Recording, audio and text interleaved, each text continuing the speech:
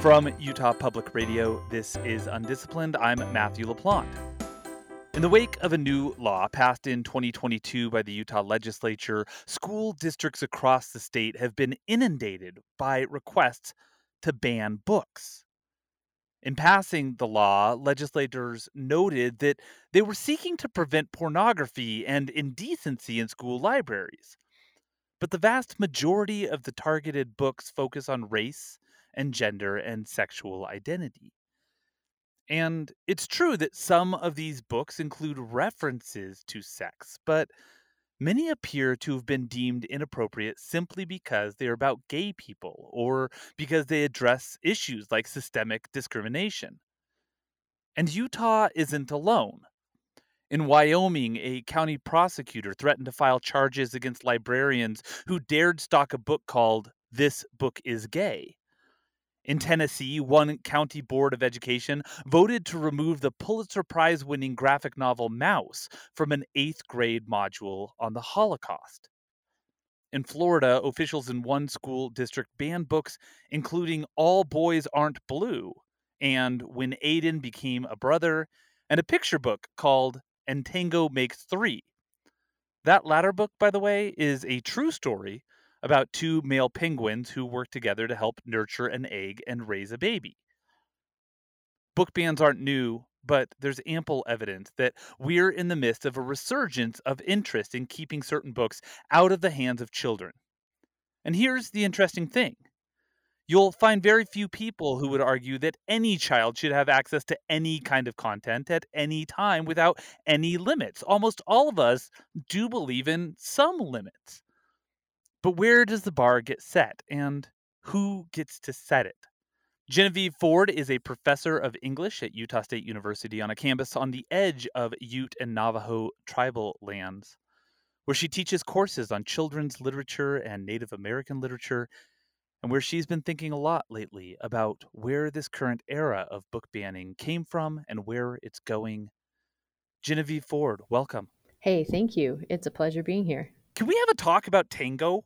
Because this is a book that was the most challenged book in America right after its publication. That was back in 2005. And people sought to ban it more than any other book in the years past that. And it's still today one of the most challenged books in the country. So clearly, this book must be gratuitously violent or pornographic, right? Oh, yeah. It's got penguins nurturing an egg. It's really terrible.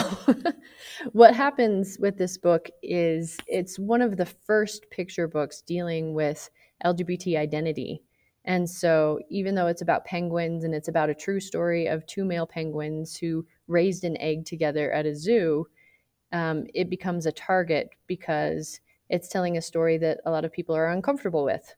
I bring up Tango because it's been around for 17 or 18 years, and I think a lot of people feel right now, I feel right now, sort of viscerally, that there's this resurgence in book banning, but book bans aren't new. We've been fighting these fights for decades and, of course, for centuries. I think the first book ban in America was in like 1637 or something. So from your perspective, is this just cyclical? Are we part of this cycle right now? Or is there something genuinely different about what's happening in America right now? Well, there's definitely a political pushback and a political aspect to this current spate of book banning. You can see a lot. It's just like right after we had our first Black president, we had some pushback from that with a lot of people who just weren't quite comfortable with some of the things that involved. And so I think you see some back and forth political pushback behind some of these things. You mention books about race. One of the most challenged books right now is the 1619 Project.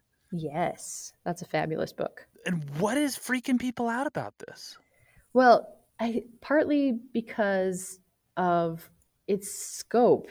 It's dealing with things that the textbooks are often banned if they start talking about things like the traumas that come from certain unpleasant parts of American history.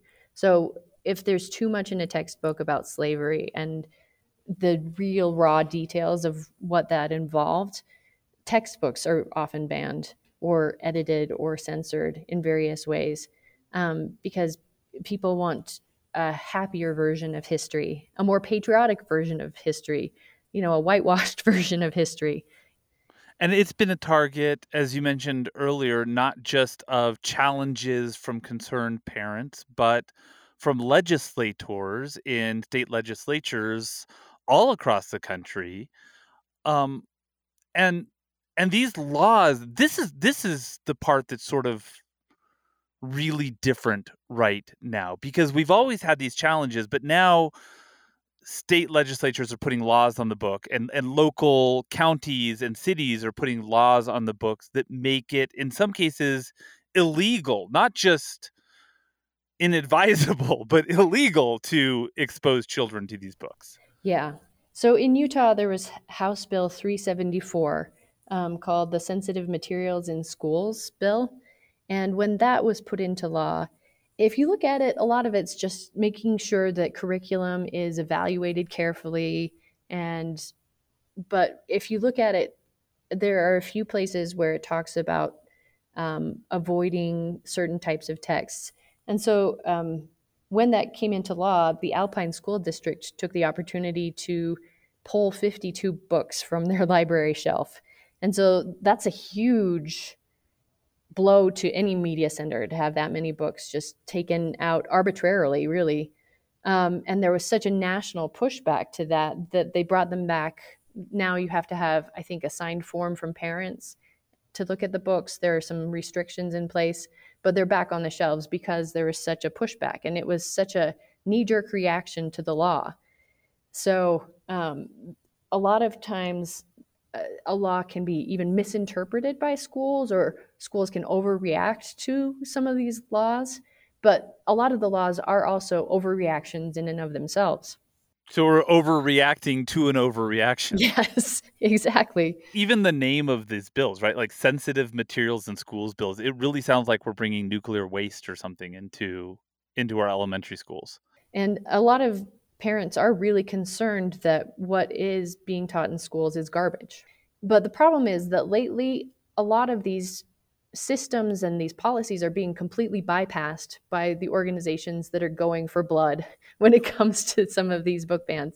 And they are very organized. There are a lot of groups.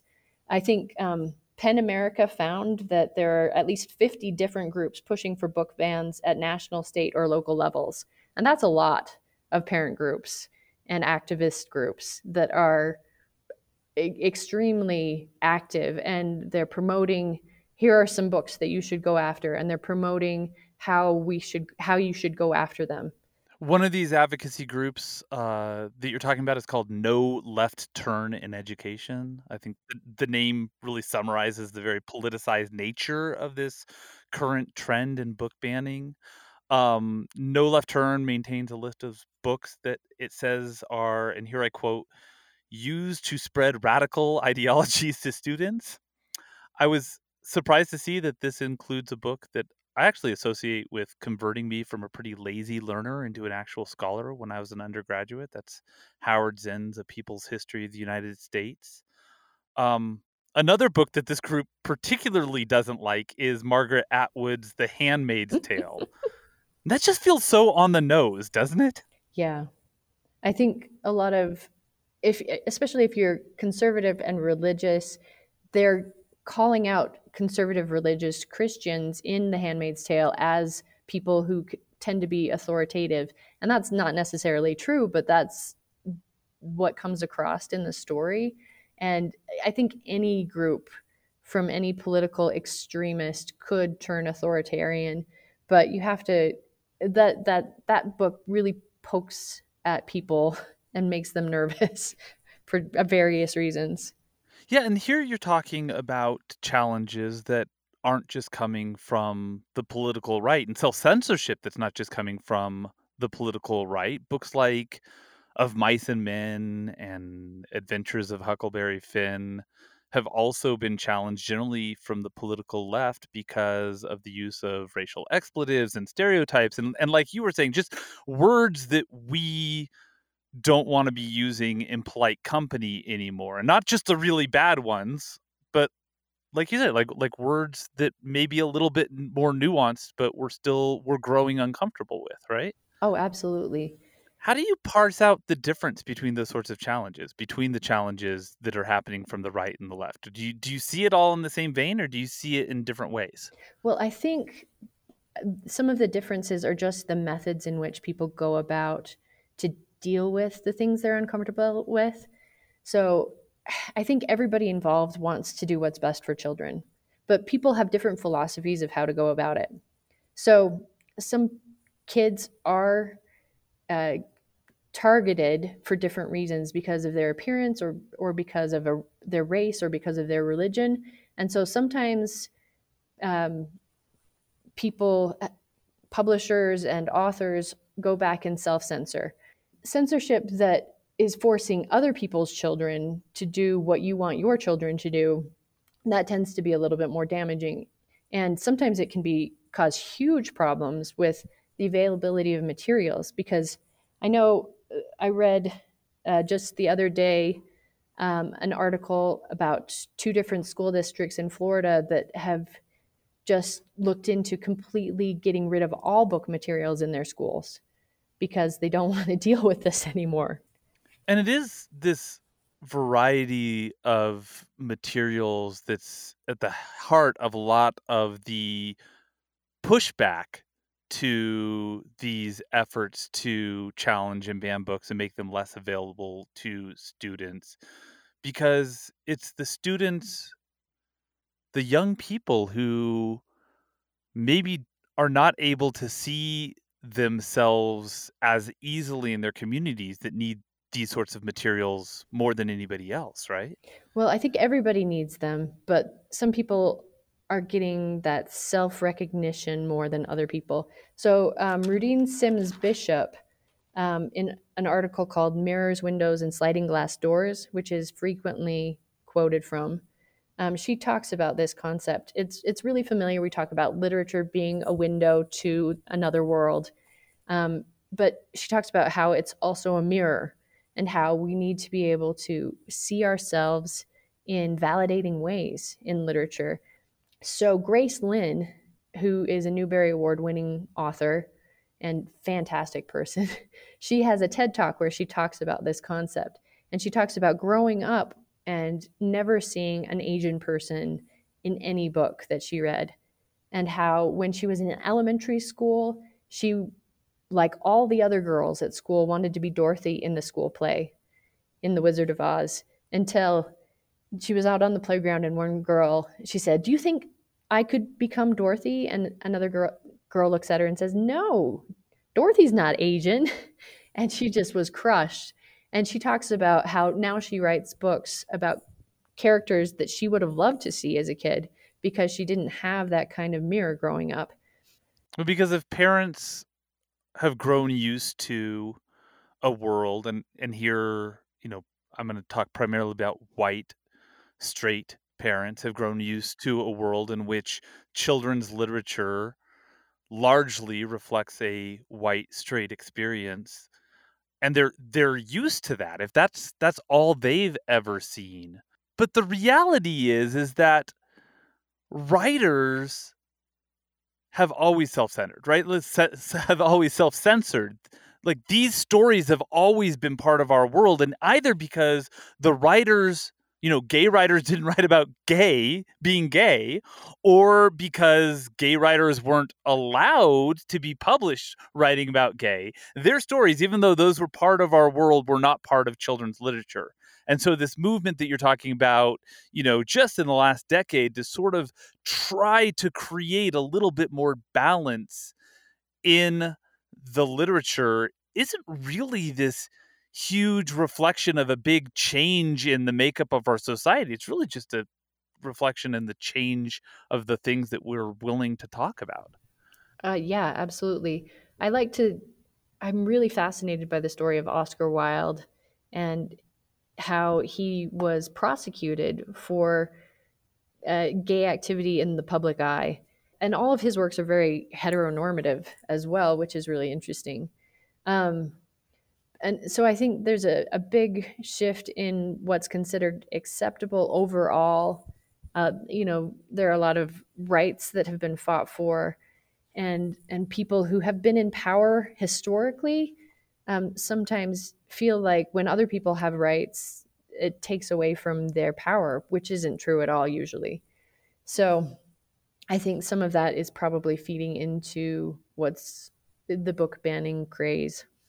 Well, and Wilde, I think it's generally agreed that he was less prolific because of this, right? Like he only wrote one novel, The Portrait Three of Dorian. plays. Yeah. Right, right. I mean, like, and this is one of, I mean, almost universally agreed upon, like one of the really great writers of his time, and we have so little material from him, and so it does beg the question, like, what are writers not able to do right now because they're busy doing things like, well, like for instance, that George Johnson had to do after he wrote All Books Aren't Blue, which was actually like going to school board hearings and defending his work. That's something that a lot of authors have not in the past had to worry about doing to defend their work.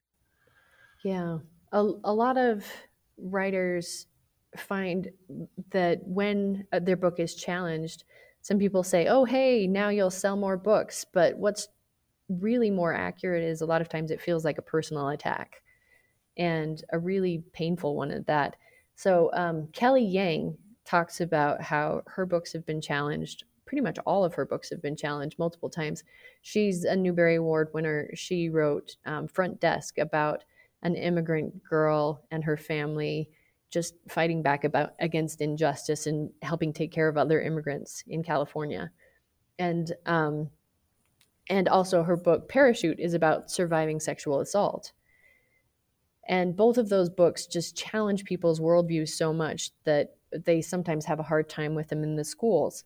And so she had a post on Twitter, I think yesterday, where she says, here's what I would like to tell parents who are trying to ban books so other people's children can't read them. And she talks about how it's really important to be able to talk with your children about things that you're uncomfortable with.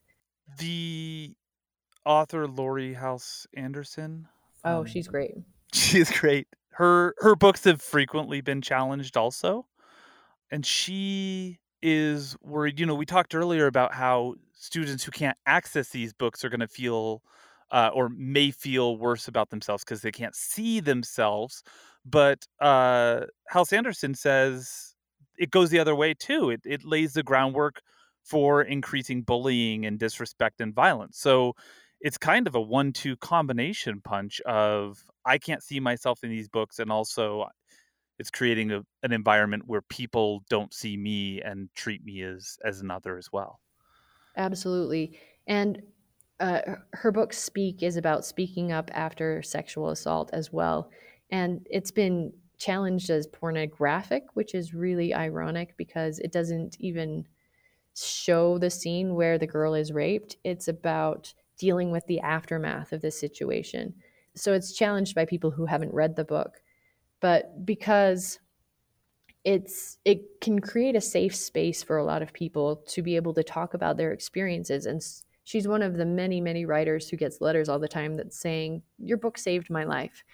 I now feel like I can talk about things.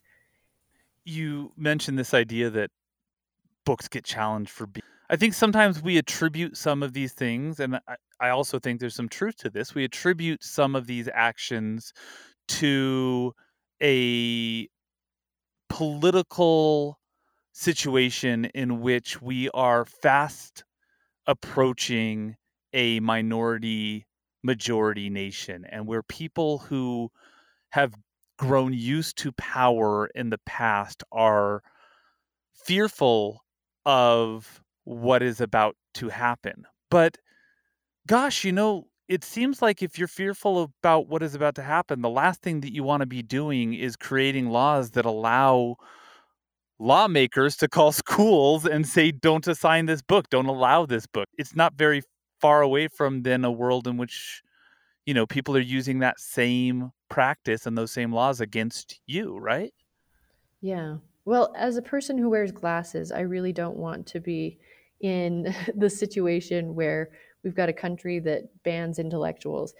I'm thinking of the Khmer Rouge going into Cambodia, and they assassinated people who had education, who had property, and even people who wore glasses.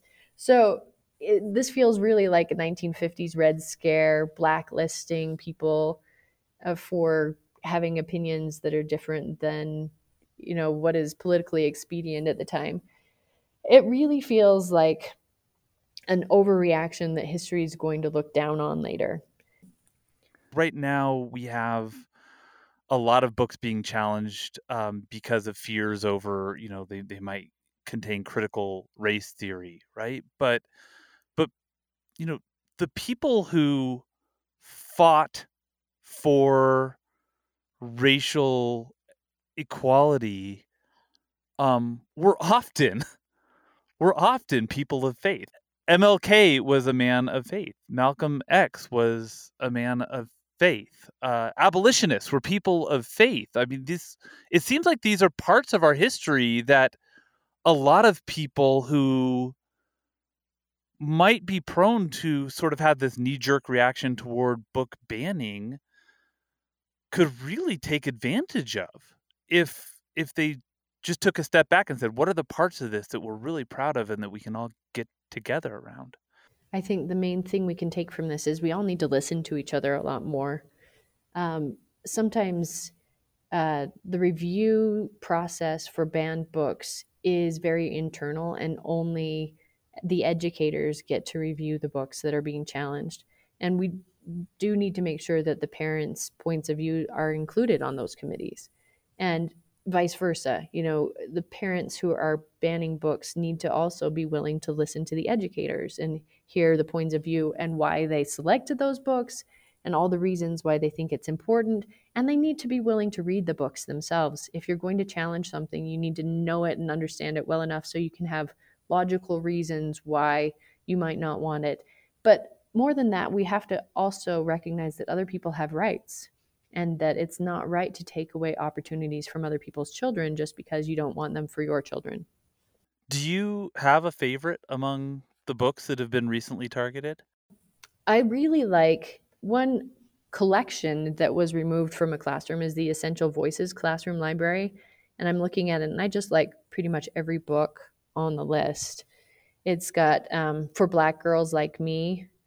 So one of my favorites is Kekla McCoon's Revolution in Our Time, about the Black Panther movement.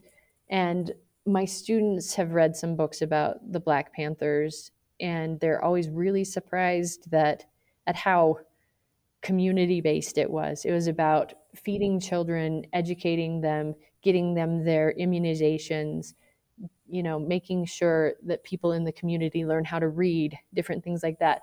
And the Black Panthers are mostly known for their stunning imagery, walking around with rifles. And when you read about the reasons why they carried around guns, it's because they were concerned about police violence and they wanted to police the police. And even if you don't necessarily agree with the methods they went through, it's really, if you read more about the movement, you'll find so many things to admire. So I like that because it just opens up a lot of people's perspectives. What do we do to make sure that books by authors like Kekla Magoon can still find their ways into the hands of the people who both want to read them and need to read them in a world in which these books are being increasingly challenged? Well, for me, as a teacher educator, I try and make sure that my students are aware of all of the options that they have. I try to promote things online. Sometimes people say, buy copies of the book and give it to your local library, and that helps a little bit. But I think we also need, if you're against book banning, you need to go to school district meetings yourself and say, this isn't right.